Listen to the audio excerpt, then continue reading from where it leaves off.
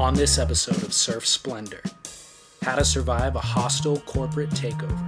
It was like our boss came over from Florida, this like water skier, who was, nice enough guy, came in one morning and just said, all right, we've been bought by Grind Media. See you later. This is Norm Garrett, your new boss. And we were like, way. Oh shit. And so I immediately go, any questions? I'm like, hey, how fucked are we? And what to do when your friends think that you are a Twitter troll. But then he kind of like starts going after other people, and like Chloe and Dino, a long time ago, they call me, he's like, dude, what the fuck? And I go, what? He's like, what are you saying this? And I go, I don't know what you're talking about. And that was the first time I saw this other guy, and I'm like, that's not me. That's Chris Cote on this episode of Surf Splendor. Subscribe on iTunes and at surfsplendorpodcast.com.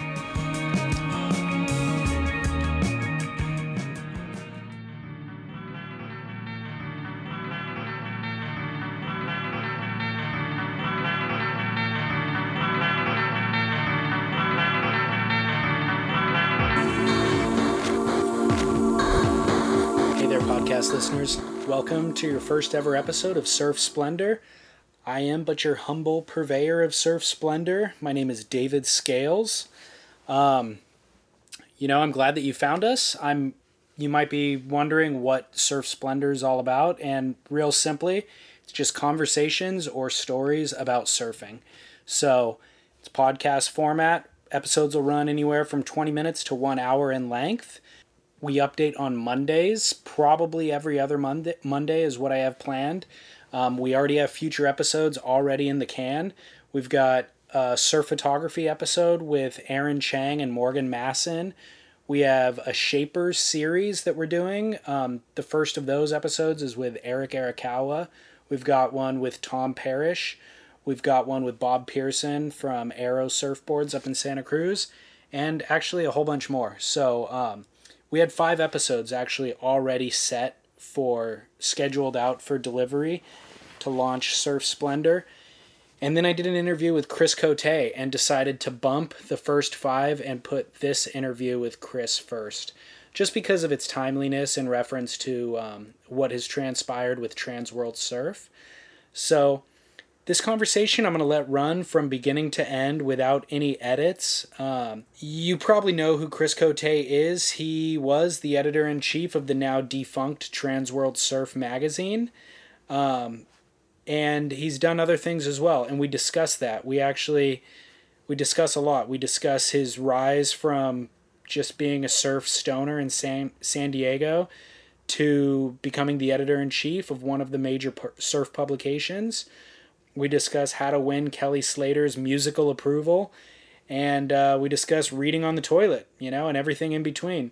So, to give you an idea of the timeline, we recorded this interview the day before the U.S. Open began, which he was commentating that week, and it was about 3 weeks after he heard about losing his job with Trans World Surf. So that gives you an idea of kind of his frame of mind and where he's coming from. I'm not sure when you're listening to this, but that helps you fit it into the timeline. So at any rate, enough of me talking. Enjoy the show. I will check in with you at the end. Thanks.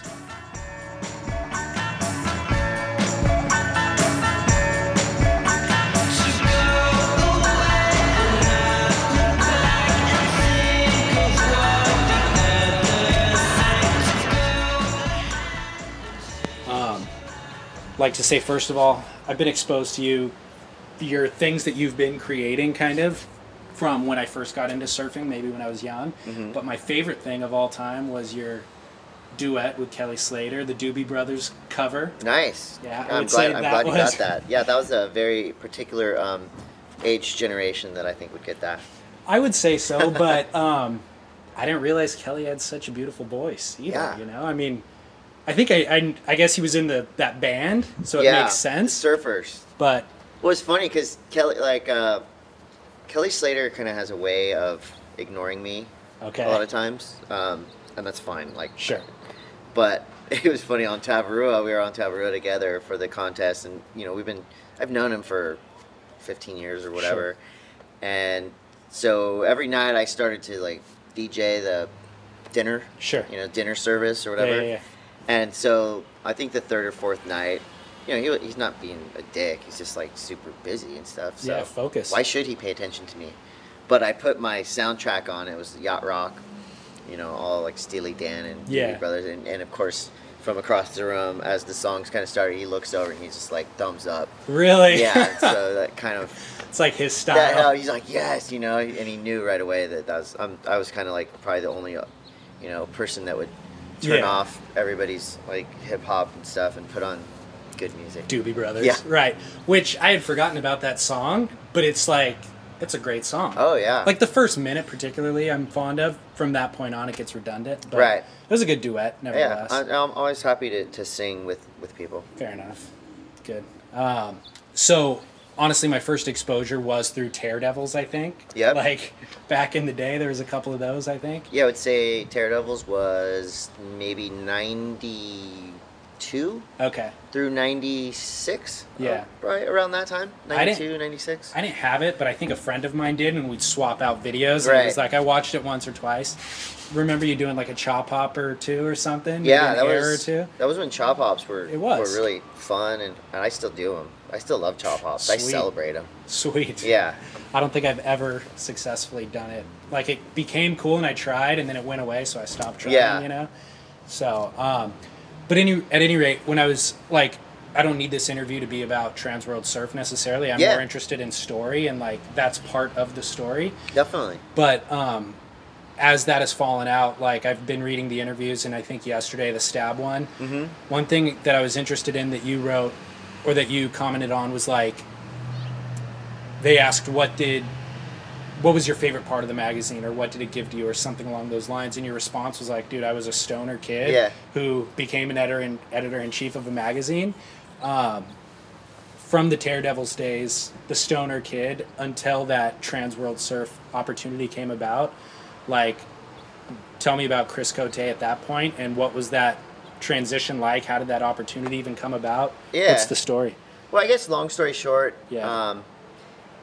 after high school, I was kind of sponsored surfing, whatever, and I started traveling, competing, and doing all that. I never drank or did anything till I was 21. Okay. So I never really, I was obviously at parties and all that stuff. Yeah. So I knew all about it, but I never really got into it. And so as I started to realize that I wasn't going to be a pro surfer, I did good in contests when the waves were like 2 foot. Sure.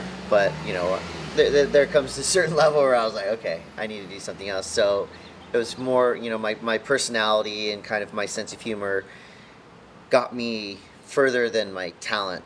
So people, Surfer Magazine approached me to write an article, and I did some writing for some small magazines. And then, all my sponsors, all the guys at the companies really liked me, and so it kind of that cliche team writer goes into the marketing department kind of thing. Right. And so I started doing, team managing for like Billabong, and then Hurley and Arnett, Reef, every company that I was sponsored by at the time. Simultaneously, or like bounced from one to the next? Kind of bounced back and bounced around and worked. I'm a loyal person, so I worked at a lot of companies, and back then I was kind of just trying to figure it out. Yeah. What I wanted to do.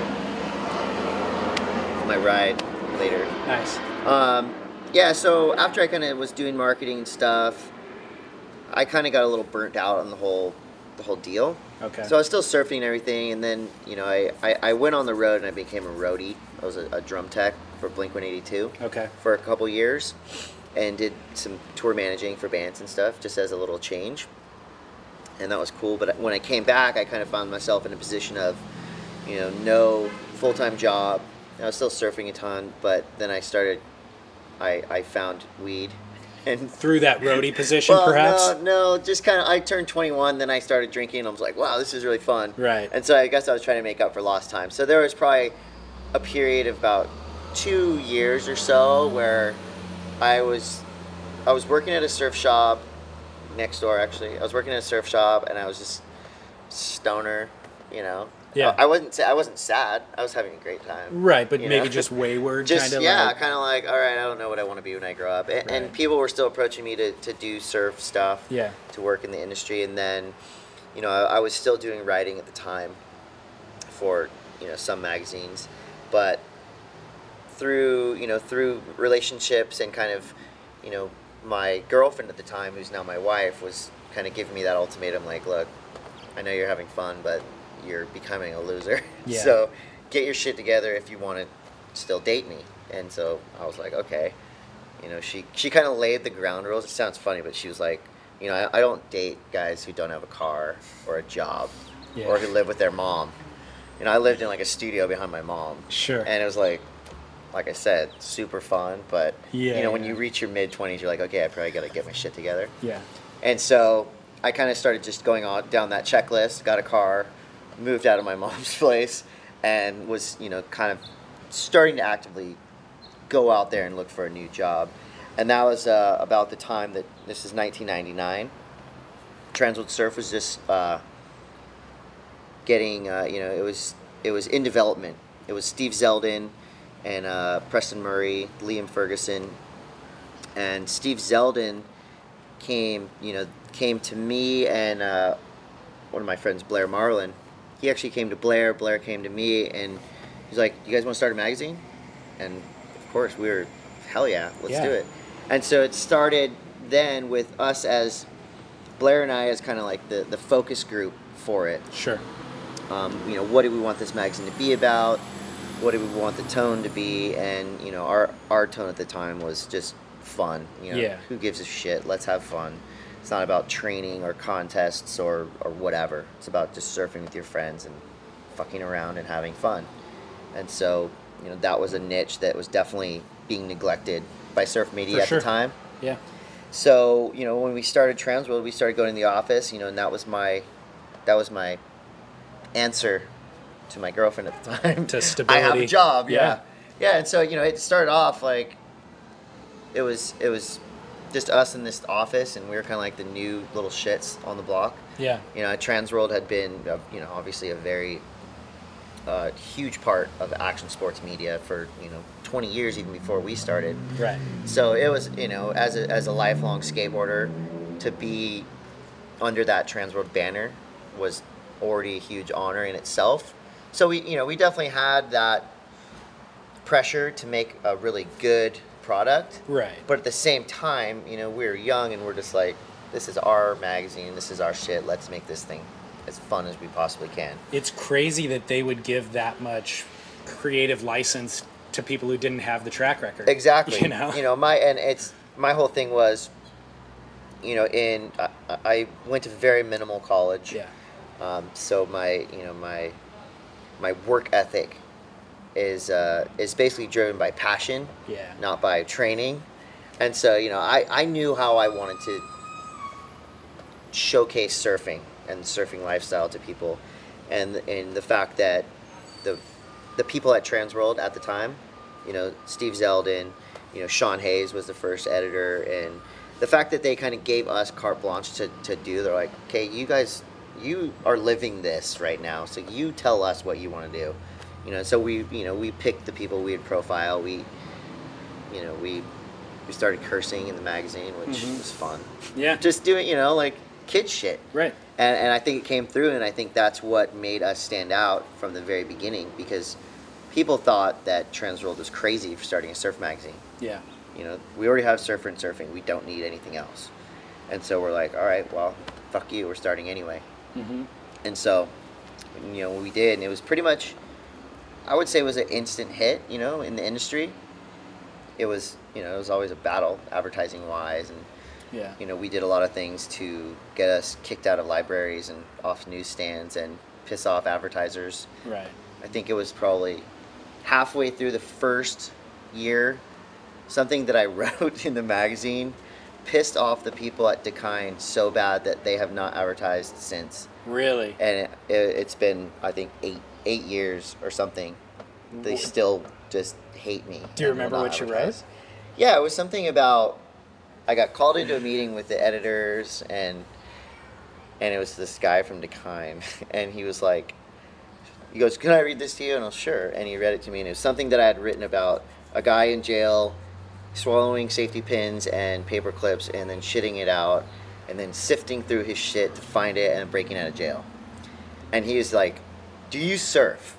And I go, yes, of course I surf. And he goes, well, what does this have to do with surfing? And I'm like, oh, it's funny. Yeah. And the dude is just super insulting to me. And I was like, you know what? Like, I don't care what whatever. Sure, yeah. And so from then on, Dakine never advertised. That's interesting. I thought it was going to be something defaming Dakine or Hawaiian surfing or something like that. No. That's weird. Yeah, and I think their products are great. I use them a lot. Yeah. It was funny because that was like the one meeting where I truly felt that Transworld had my back because they're like, all right, see you later. That's you don't want to advertise? Well, this is our guy. We're not going to I didn't get in trouble for it. Yeah. It's that's why they hired me. It's because they wanted me to talk about sifting through poo.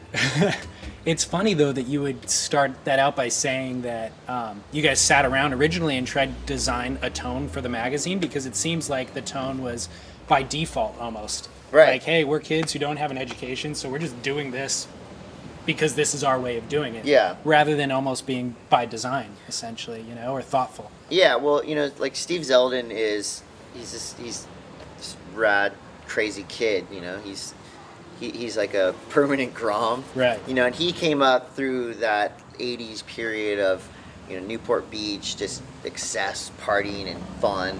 And, he already had that kind of rock and roll tone. So him being the leader and then bringing us in, like myself and Blair Marlin, who kind of just grew up, here in San Diego and basically went to school on the beach rather than in a classroom. Yeah.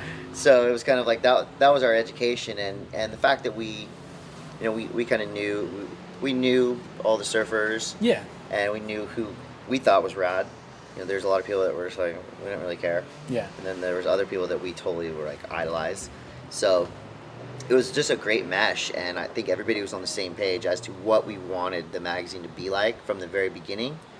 And we've definitely waned here and there throughout the years, but Transworld's always been known as, a party. It's fun. I was going to say, I remember, I've subscribed since the beginning, and I remember it going through different times, like maybe in the last year or two, like the cover design and the art layout changed pretty drastically, right. But it always still had that same tone. Mm-hmm. I feel like it became more refined in the way that it delivered information, probably more efficient, a little bit more refined. I felt like at times it might have been over, like from a graphic design standpoint, over designed or over edited or whatever. And then it kind of found its rhythm and was just really clean and neat, but still playful and fun. So it maintained that party feel all along through those changes, No, I mean, it was a conscious thing. When we first started, we wanted to be bright and just crazy, brash was a word that often was used to describe us.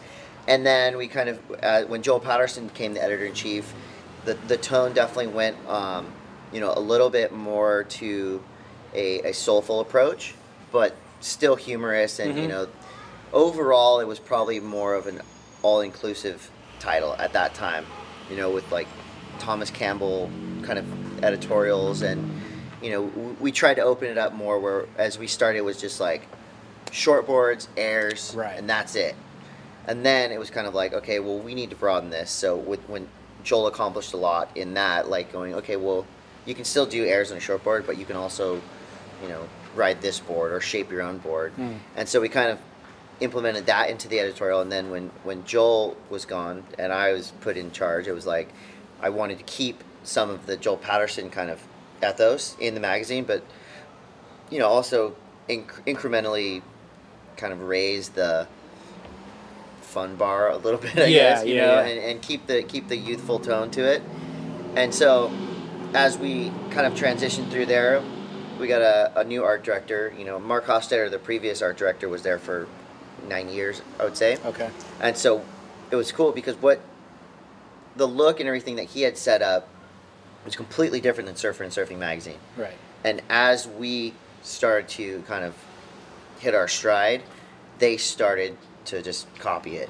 Oh, really? Yeah, which is flattering for sure. All the inside design, everything, you just see it and you go, oh my, this is so obvious. But then as everything kind of came to a head and you look at the newsstand and all three magazines look so similar, we're like, okay, we need to do something. And that's when Sam Allen became the art director.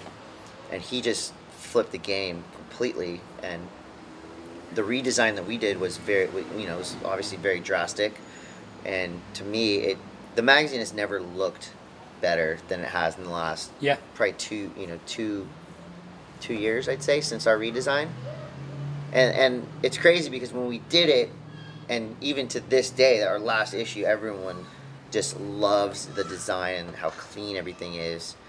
So it was just like we were hitting our stride, and then the rug got pulled out from under us. So, obviously you can see what us doing a redesign did for all media in the surf world. Mm-hmm. Everybody cleaned up. Everybody, it's like it kind of the same thing happened. Yeah, interesting. I like it a lot, the redesign, for sure. I'm in that same group that liked it. I guess that brings us kind of to that rug being pulled out. Can you explain how? Yeah. It doesn't need to be a 2-hour story, but how did that come about? Well, I would say about, for the last 8 or 9 months, I was basically in the position of editor at large. Yeah. We didn't want to say that because that's kind of like a retirement home for magazine editors. But I was still obviously very involved and writing more than ever and spending probably 2 to 3 days a week in the office, and then the rest of the days out on the road and kind of doing other things. So kind of leaving 75% of it in the hands of the staff, Casey Coteen and Xander and Aaron Checkwood, our photo editor, and Sam Allen, of course. And watching, kind of leaving a blueprint, but not being so over-involved to where everything was still like the Chris Cote show at Transworld. Right. And so I'd say for the last 8 months, it was kind of like on autopilot in a way. Okay. I would obviously put insight into everything and articles and everything. So it wasn't my way of getting out, but it was definitely kind of like half in, half out. And so it was awesome to be able to kind of see that transition going so smoothly. But then when Grind Media bought us, it was like, oh shit, now Yeah, this parent company owns all three. And how it was presented to us was just very sudden. It was like our boss came over from Florida, this like water skier, who was, nice enough guy, always, had our back for the most part. The people from Bonnier came in one morning and just said, all right, we've been bought by Grind Media. See you later. This is Norb Garrett, your new boss. And we're like, way. Oh shit. And so I immediately go, any questions? I'm like, hey, how fucked are we? The Surf Magazine. And, the new bosses were like, look, we don't know. Okay. We bought we're... Fair enough. Yeah, we've just bought this. And they were very straightforward, like, we don't know yet. So they did an analysis, and it was probably, I think it's been like 3 months or something. And, I think the tone was never like sour towards us, but obviously they own the existing 2 grandfather brands that have been in there, and I don't mean that detrimentally, just the 2 magazines that have been around for the longest. Yeah. So it was like for us to have been the only real thorn in their side as far as advertising sales and market share. I kind of equated to like, if you can't beat them, buy them. Right. And that's their business decision, and I guess that's what happened. It was, less of a sentimentality for them. I'm sure if Transworld had bought Source Interlink or whatever, it would be like, well, yeah, of course we're keeping Transworld Surf. We got to decide which one of theirs to shut down. Right. But I think it just came in terms of financially. Okay. So can you explain real quick, who is Grind Media?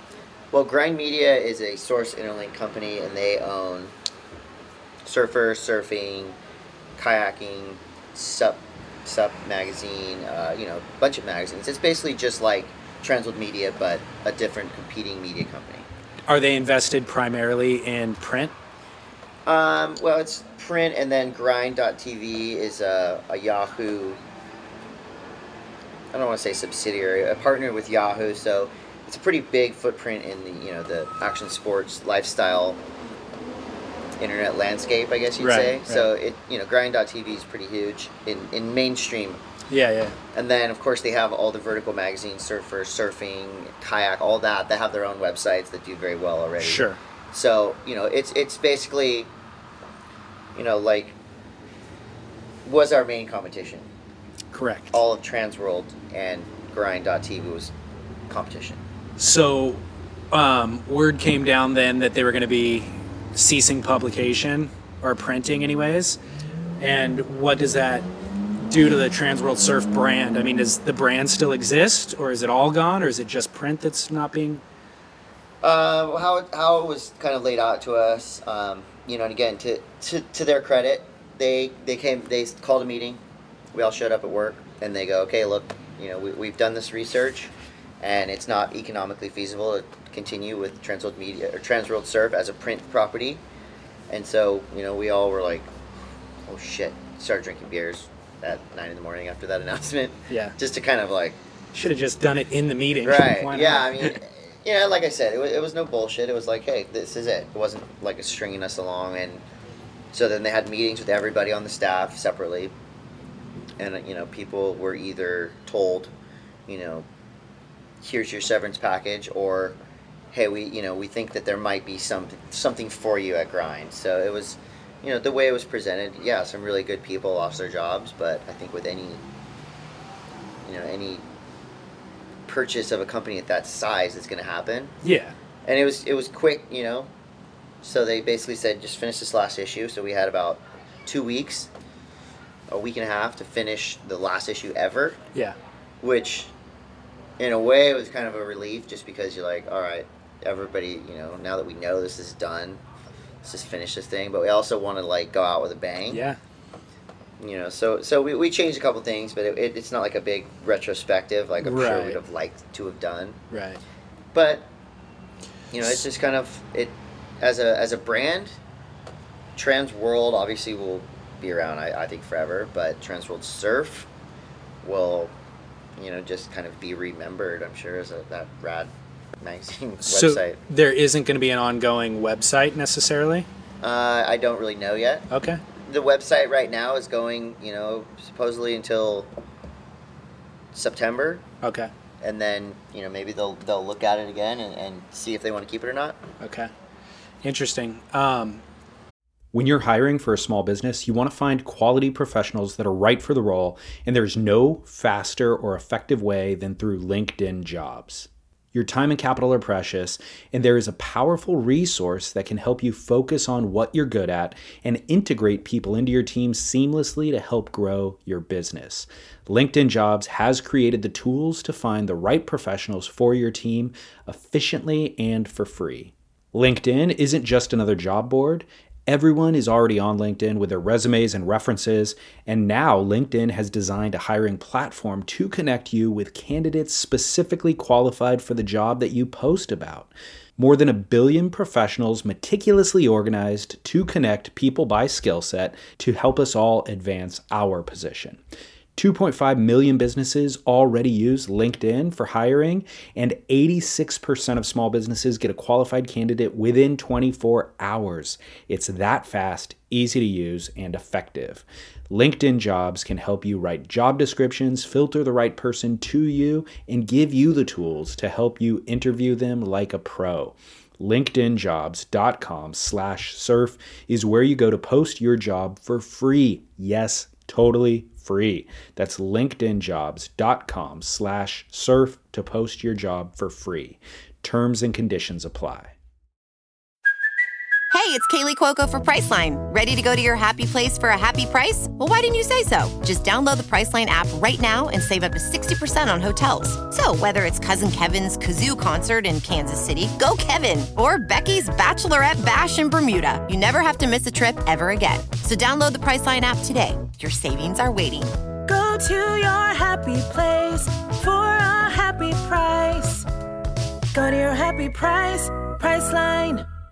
Do you identify, with your writing experience and then having that position at the magazine, do you identify as a journalist at all, or do you have any interest in continuing in that career path? Or the career path that I've been on probably for the past year is kind of more, or the last 5 or 10 years since working with Fuel TV and, you know, hosting some of their programs, you know, writing for television and producing a lot of the content online already, my own stuff and stuff for other people. For the past 8 or 9 months, I've been really kind of diving into production, working with some creative agencies and kind of putting my feelers out there as to something else that I would want to do. But as far as being a magazine editor again, I don't think I would want to do that because I've already done it for 15 years. So it's For kind sure. of like, you know, all the magazines that are existing now have their people in place and they're all doing well. So I would never want to even like Right. come, you know, it's like I couldn't come and be the new editor of Surfer magazine. No, It was- but from a journalistic standpoint, like, there's work to be done, I feel. And I also feel like you said Trans World Surf filled a void Right. in the surf publication market back when it started.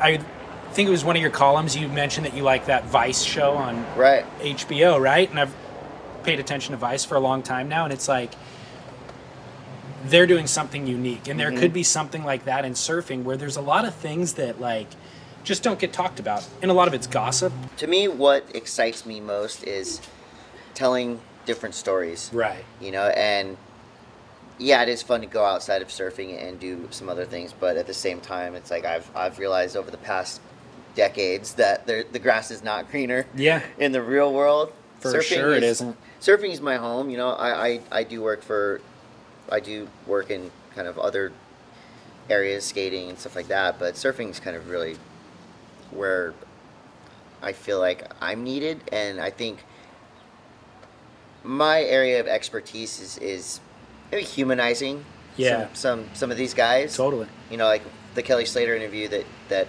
we were talking about after he won on Tavarua, a lot of people kind of were like, wow, you kind of made Kelly Slater seem human. Yeah. And we don't see that often. And I think that's, to me, what's lacking in the surf media landscape right now. Yeah. Is those stories, the real stories, and having fun with these guys while saying, you know, whoa. I think the stories that need to be told are less about equipment and training For and sure. how to surf better, and more making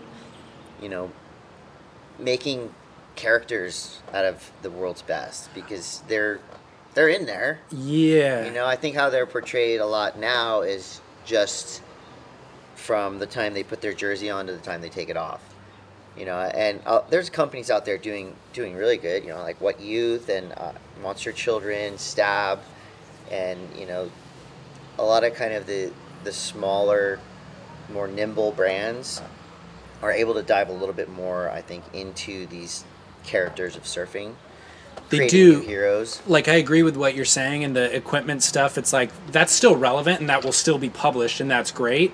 But even with the publications you just named, I still feel like they're all pretty soft pieces. Right. You know, like, there isn't a lot of journalism Yeah. taking place. It's just like, hey, man, what kind of music do you like? And whatever. And that's cool, and I'm a fan of all those things as well. Totally. But I still feel like there's a gap that could be filled where it's like, you know, like Andy Iron's death, or Chad Wells getting fired from Quicksilver this past week, and like those things, I don't feel like the truth really gets told. Like, the mainstream publications maybe comment on it in a real PC way, and then the internet trolls go the opposite direction and give Yeah, these super the assholes. sensationalist Yeah. thing. But there's not a lot of like, who's interviewing Chad? You know, like there's It's funny. I talked to Chad Wells yesterday about that exact thing. It's like nobody called him to ask him right. what his side of the story was, and it's, you know, there's so many sensitive topics, you know, in something like surfing, you know, in the basketball, in professional basketball or baseball, or whatever. It's like real journalists go and they just, if something happens, they dive in and really, they can, you know, they have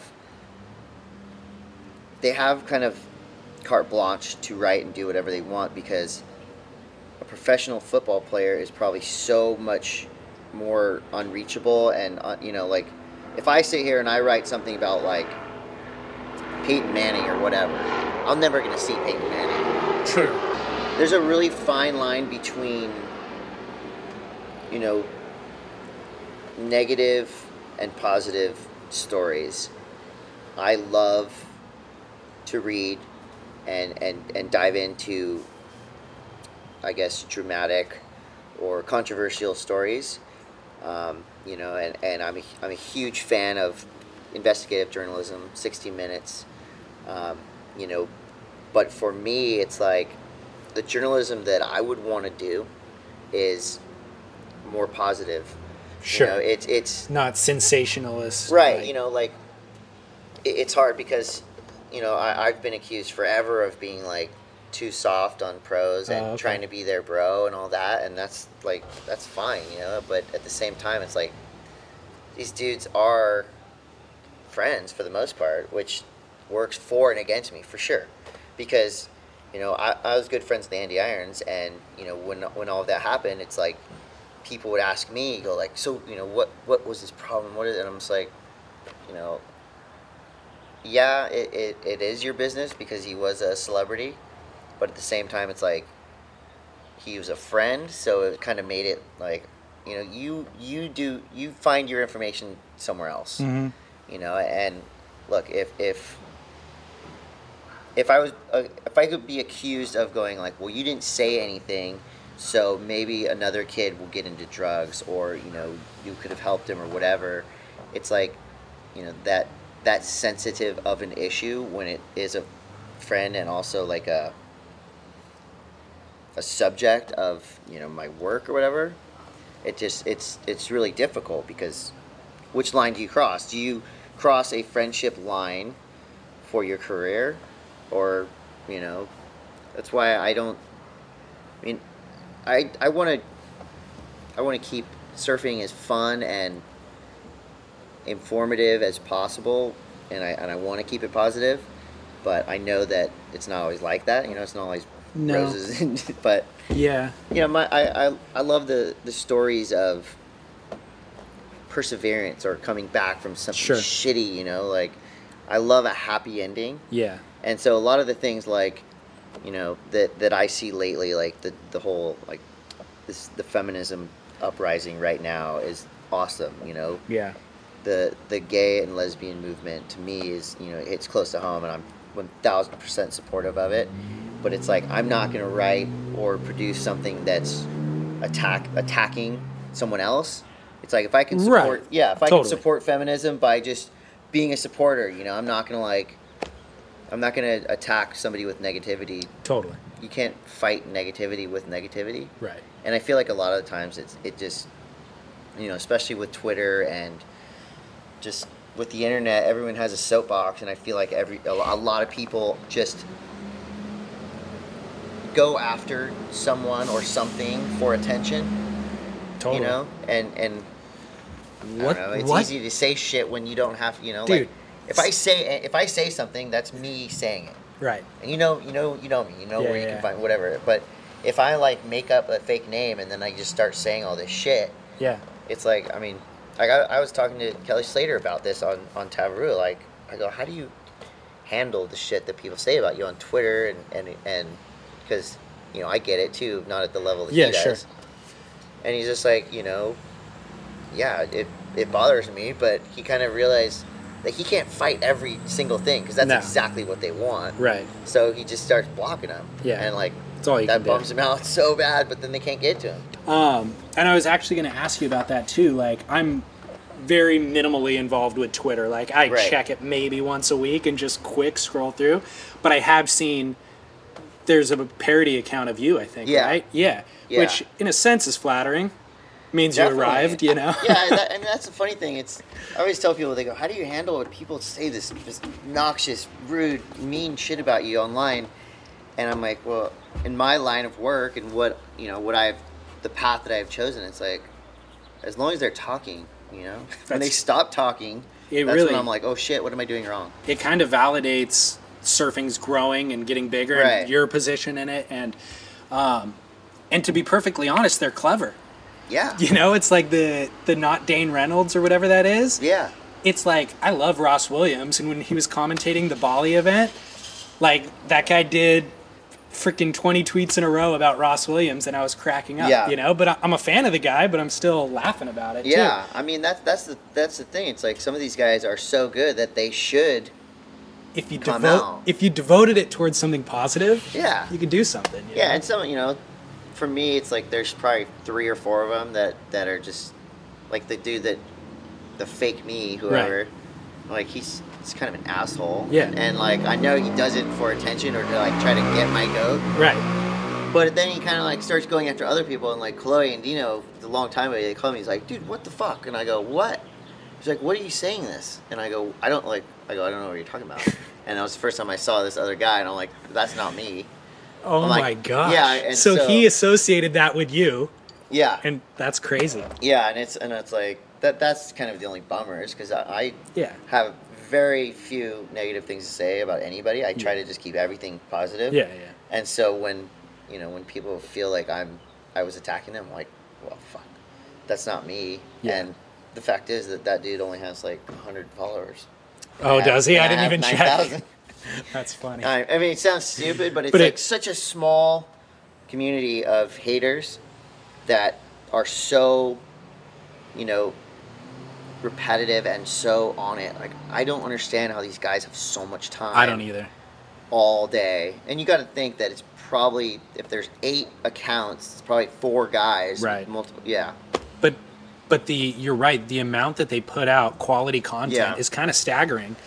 Like, if all I had to do was come up with creative tweets all day, I don't know that I could do it. Yeah. you I know? mean, and it's flattering. This guy has been, and, this crew have been attacking me and just making up funny shit about me for like 5, however long since Twitter started. And that's Yeah. flattering to me. Totally. Thank you. Yeah. You're keeping me relevant. Yeah, So and that's we just good. spent 5 minutes talking about them. Yeah. So, so kind of in a incidental point, like, the barrier of entry for print is so significant that there's not a lot of print surf publications, obviously. There's like 12 jobs out there. Right. in print world. So I think that also filters a lot of crap as well, where it's Yeah. like with the internet, you could post whatever you want, whenever you want. When it comes to surf videos, it's like you could film on your iPhone and post it this afternoon, and it's terrible quality. But I think that also just, the digital revolution creates a lot of white noise, obviously. And Yeah. even if you created something great, it gets lost in the noise, and how do you know? Sometimes you won't find the good stuff. If it had come along in the 80s, it would rise to the top because the quality is Right. so good. So as you move forward with a focus on production and stuff like that, I mean, like, I think What Youth has done a great job of playing both sides. The digital, they do a good job at releasing digital content, and the print publication, they really edit out all the crap, and so it's just high quality writing, high quality imagery, high quality print, like paper itself, that you actually, Right. it has value, and then it references the web, so you actually want to see the web content as well, and it's kind of a perfect synergy that they have going. What's the direction in the future, you think, for? I think that it's tough because there's niche publications that have a very I don't want to say easy, but they're completely directed at this one audience, and it's fairly simple to see your audience and go, okay, this is what they want. I think like What Youth is a great example of like their audience gets exactly what they want. Right. It's not very inclusive to mainstream, to the average surfer. Doesn't but have they to don't be. care Yeah. because they do what they do super well. If they can I'm a sell huge enough fan, units, yeah, I'm a then- huge fan of it, and I think there's a lot of companies out there like Reef and Quicksilver and Hurley that see a lot of they see a lot of potential, and they see value with people like What Youth who are early adapters, like Right. the coolest of the cool, and there's a place for that for sure. But I think a mainstream surfer, the average dude that I surfed with at Seaside this morning, I think he would see that and be like, I don't get it, Of course. and that's great. because he shouldn't get it. Right. You know, so I think the quality of magazines, you know, it's been pretty stagnant for a while, and I feel like Transworld Transworld Surf was on the path to becoming a kind of perfect right in the middle of mainstream and super hip. Right. You know, and that was our goal, was to be that bridge, I guess you'd say. And now with us gone, I feel like it's a pretty wide open media landscape, and I think with, you know, Stab is going to be making a huge push in America. Right. You know, What Youth is still doing well, and Monster Children in America. You know, Later magazine from Canada. These are all magazines that have, you know, most of all, they have the time. If you're 6 issues a year or 4 issues a year, you have the luxury of being very picky with what you put in the magazine, taking a lot of time on design and photography, and really putting together a meaningful, lasting product.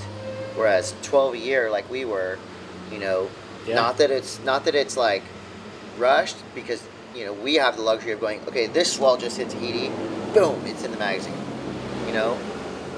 So it's that fine line of news, which all the websites were kind of getting, you know, like, you can't beat somebody's Instagram. Exactly. You know? And so it's kind of like, all right, well, there's always going to be value in opening a magazine and seeing a photo on the page. Right. The computer will never, you know, be as good unless you have like a rollout cool screen or something, you know, in the feature. Yeah. But there's something about opening a magazine, or, you know, getting the cover. A surfer will, like, did I get the cover? You know, photographer, did I get the cover? It's like, you can't do that online. No, you can't.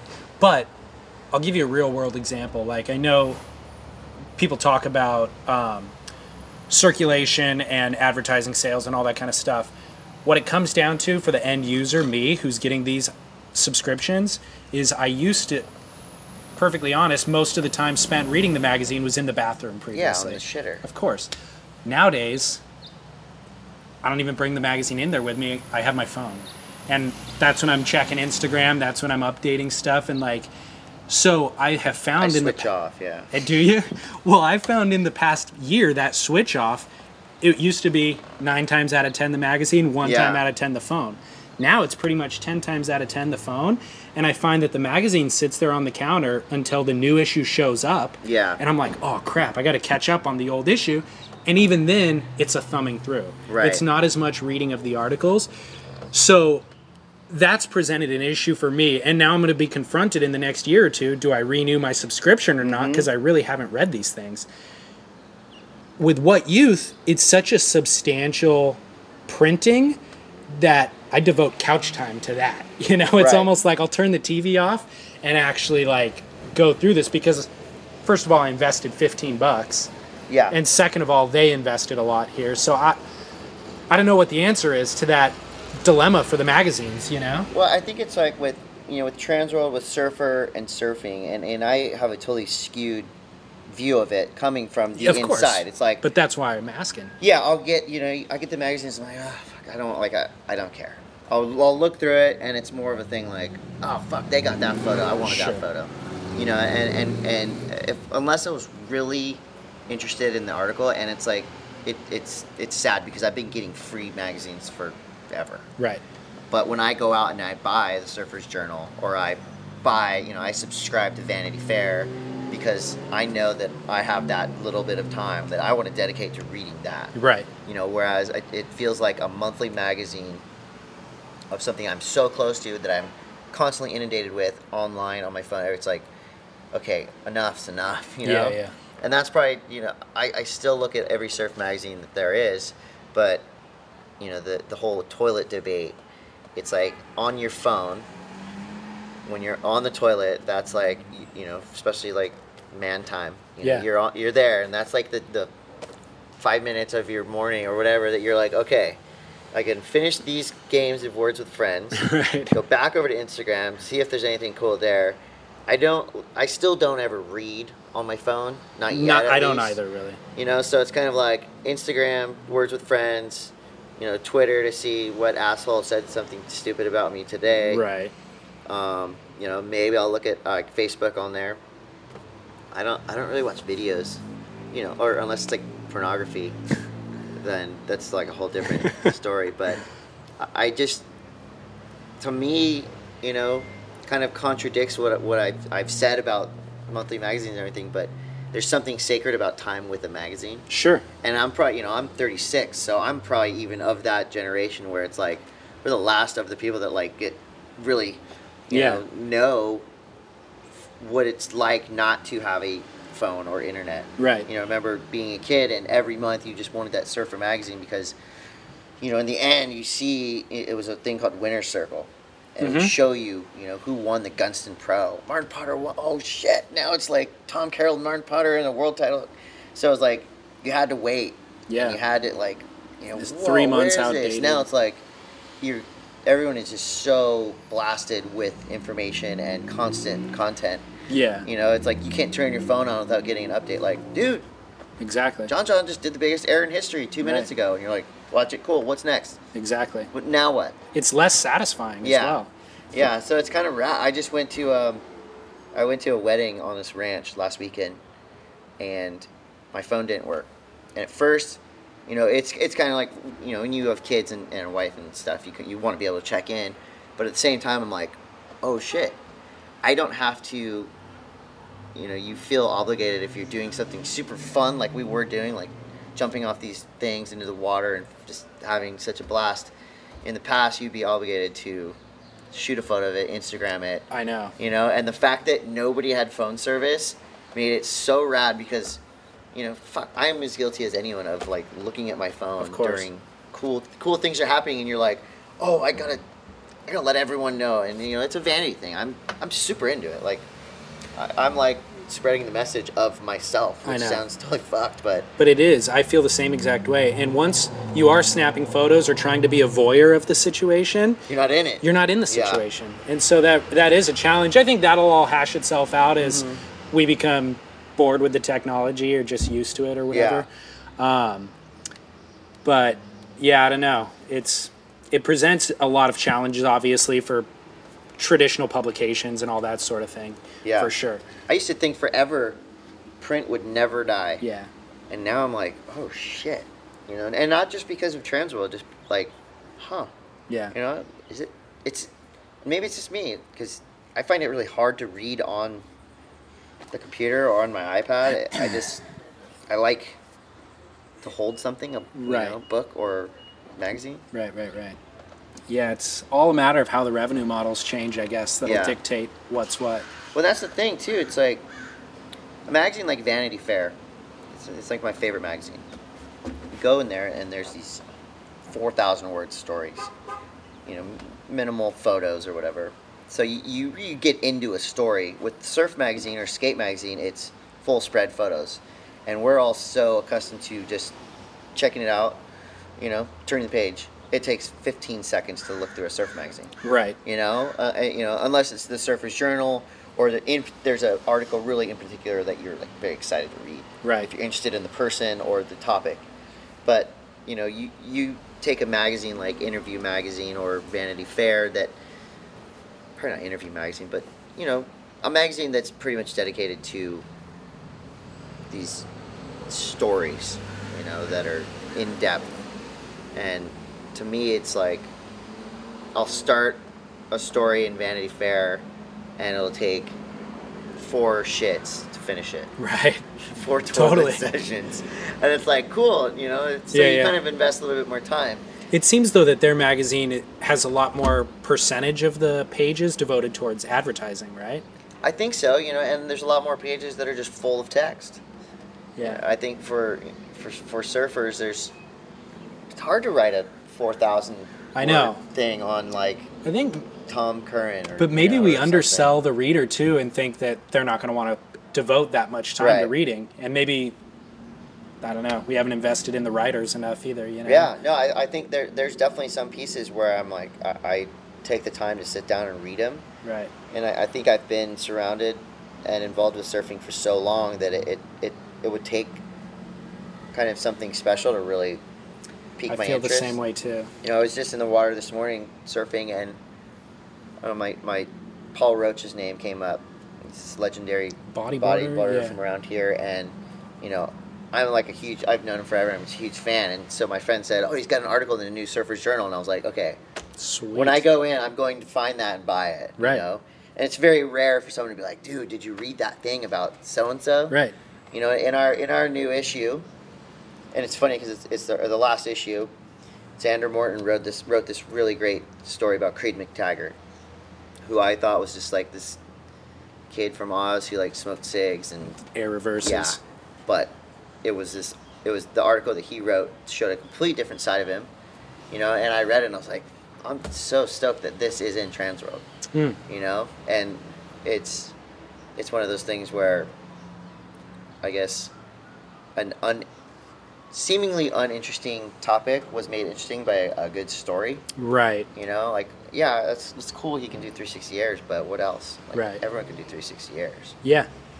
Yeah, there aren't a lot of new angles that are trying to be written. You know, it is kind of the same formula over and over of a profile piece, a trip piece. Yeah. You know, and I've loved so far the books that I've read about surfers, you know, especially the Aki book was like the best shit ever. I mean, if I'm a huge Aki fan anyway, so right. reading that was just like, you know, amazing. And I could have read 4 times as much as was written. But then a book about like Mick Fanning comes out, and I love Mick. He's like a friend. He's awesome, but he hasn't really lived a life that sure. makes me, you know, he's had struggles and a rad story, but it's like that's Aki.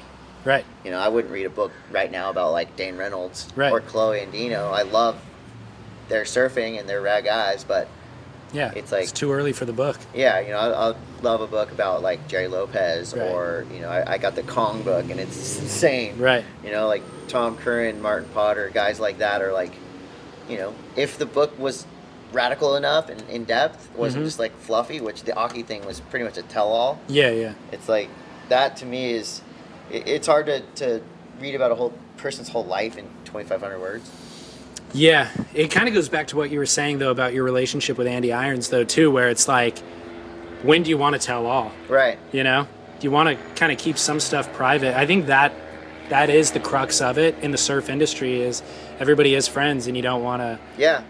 And you want to remain friends. And I think the readers and the fans that get pissed when they, you know, when you say, look, that's my friend, I don't care to tell you about it. It's like, well, you're a journalist, that's your job. It's like, well, then, you know, I'd rather not have that job if I have to like be an asshole and like, you know, someone else can tell those stories. You know, if it's something that I'm like, that's me, or I'll talk about, you know, myself and like shitty things that I do all day. Yeah, yeah. But it's like, well, so we can kind of wrap up with this thought. I think we've got a lot of good content so far, but one point that leads me to is like with Zoe getting involved, the goal being let's make this super mainstream and in the end super profitable for everybody involved.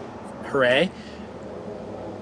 There's gonna be more situations like as it becomes more public, mainstream media gets involved. They're going to want expose pieces. Yep. They're going to want to dig up skeletons in the closet. Chad Wells won't be able to write on Facebook. I mean, that was a good sign of what's to come, probably. Mm-hmm. You won't be able to say things that you've said here, probably, you know, without jeopardizing your employment. So I'm a fan of the direction it's going. Like, I want to see people make more money, and I want it to be mainstream, but all that stuff is pretty scary at the same time. I like that. I was telling somebody at the beach, I was filming at Huntington this morning, and I was commenting to somebody, U.S. Open starting tomorrow, right? Right. Last year, U.S. Open, midweek, 2 p.m. I'm riding my bike back to my car, and I see Dane and his girlfriend walking across the street. And it's like, in a crowd of 200 people crossing PCH, Dane and Courtney, nobody knows who they are. Right. Cruises down, super crowded, packed beach, surfs on north side. There's thousands of cameras directed on south side, all filming and shooting the exact same thing. Dane surfing in anonymity on north side in the midst of the biggest competition in the world, and nobody knows. Well, you wouldn't see, you know, Ryan Kaepernick throwing passes in the parking lot before No. a 49er game. No. And if you did, there'd be cameras flying Yeah. in from everywhere to shoot it. Literally, Dane's surfing out there by himself in complete anonymity. And I was like, this is a great moment that maybe I could tell my kids about, and they'll laugh at me, because it will be the equivalent to Kobe playing a pickup game at the park or something like that. Well, I think with, skateboarding is a perfect example of mainstream growth with managed by skaters and core people. Sure. I think Street League is a great example of, a good blend of, the repetition and simple, simple judging and just the simplicity of the event. These guys go here, they skate this thing, they get scored on this. It's in an, there's a huge audience, and it's on NBC, and it's like all inclusive. A dad can bring his kids, and it's like, Right. The dad's like, wow, this is cool. The kids are psyching. And those stars are being made, like Ryan Sheckler. Right. If Ryan Sheckler was, out in the street in Huntington, he'd probably get mobbed. Totally. And I think surfing becoming more mainstream, I think it's cool. I think that's the whole thing is we need to get to know these athletes more. Yeah. And I don't think they should be afraid to show their personalities. I think in the past, the big thing was for young guys, like, I don't want to really put too much out there because then my friends will make fun of me. Right.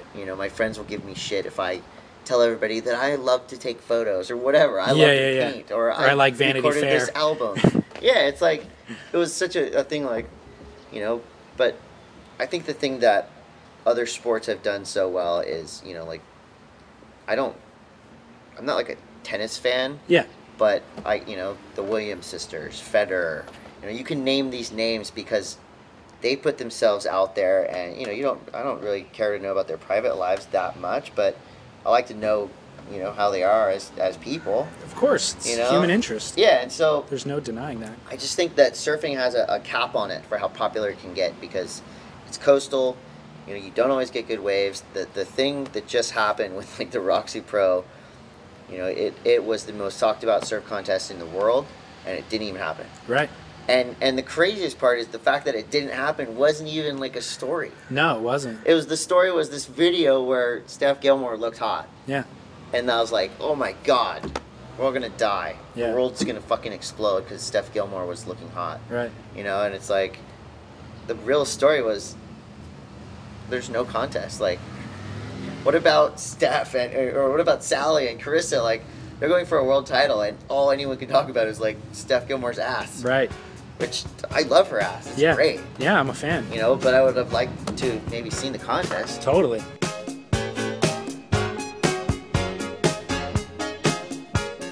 Chris Cote, ladies and gentlemen.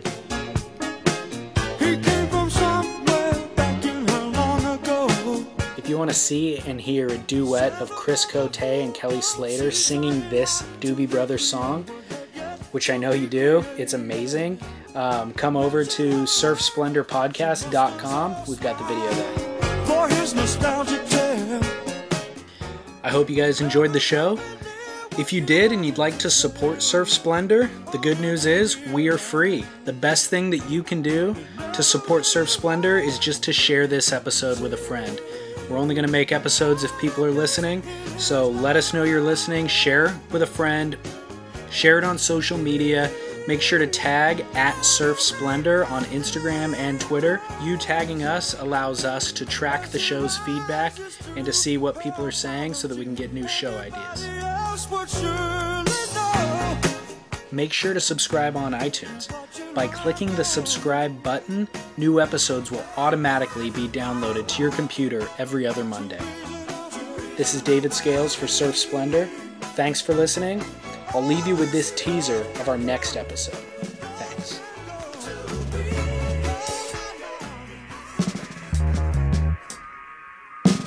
Next time on an all-new Surf Splendor, we'll hear what it's like to watch Andy Irons score a perfect 10 on a board that you shaped.